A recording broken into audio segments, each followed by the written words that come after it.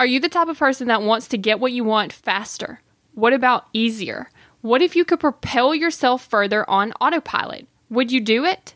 Go ahead and check out foundationhabits.com. There you will be able to purchase my $5 mini course with the 5 habits that you need to create in order to ensure a solid foundation for success. You can find that at foundationhabits.com. And for the first 100 students that enroll in the Foundation Habits course, I'm offering a free 20-minute call to help you determine what your first life-changing power habit will be. I'm learning how to be successful. You're learning how to be successful. So let's take the daily steps towards success together.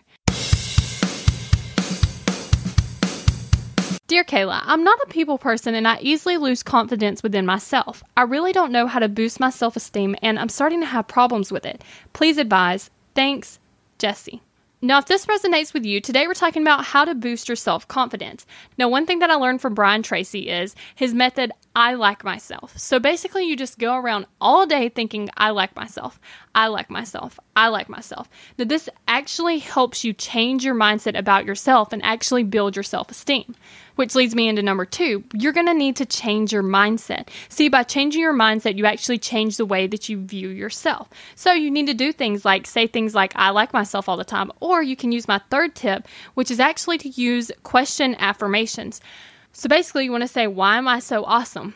Why am I so great? Why am I so confident? Why do I like myself? And just say things like that all the time because then your brain is looking for the answers. If you say, why do I like myself? Well, subconsciously, your brain is giving you all the answers. And then it builds your self-esteem and your confidence.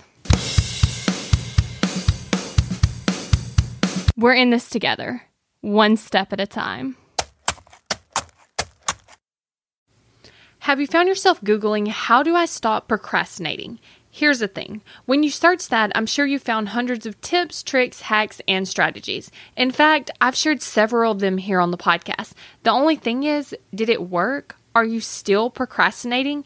If you are, then what you need isn't another hack. You need to focus on the actual thing that's causing you to not take action. Our thoughts control our feelings control our actions, which means if you want to change your action or inaction, you first have to change your thinking. That's exactly what we focus on in my program, Kick Procrastination. This program is designed to help you go from procrastinating on your goals to taking massive action towards achieving them. So go to kickprocrastination.com to sign up.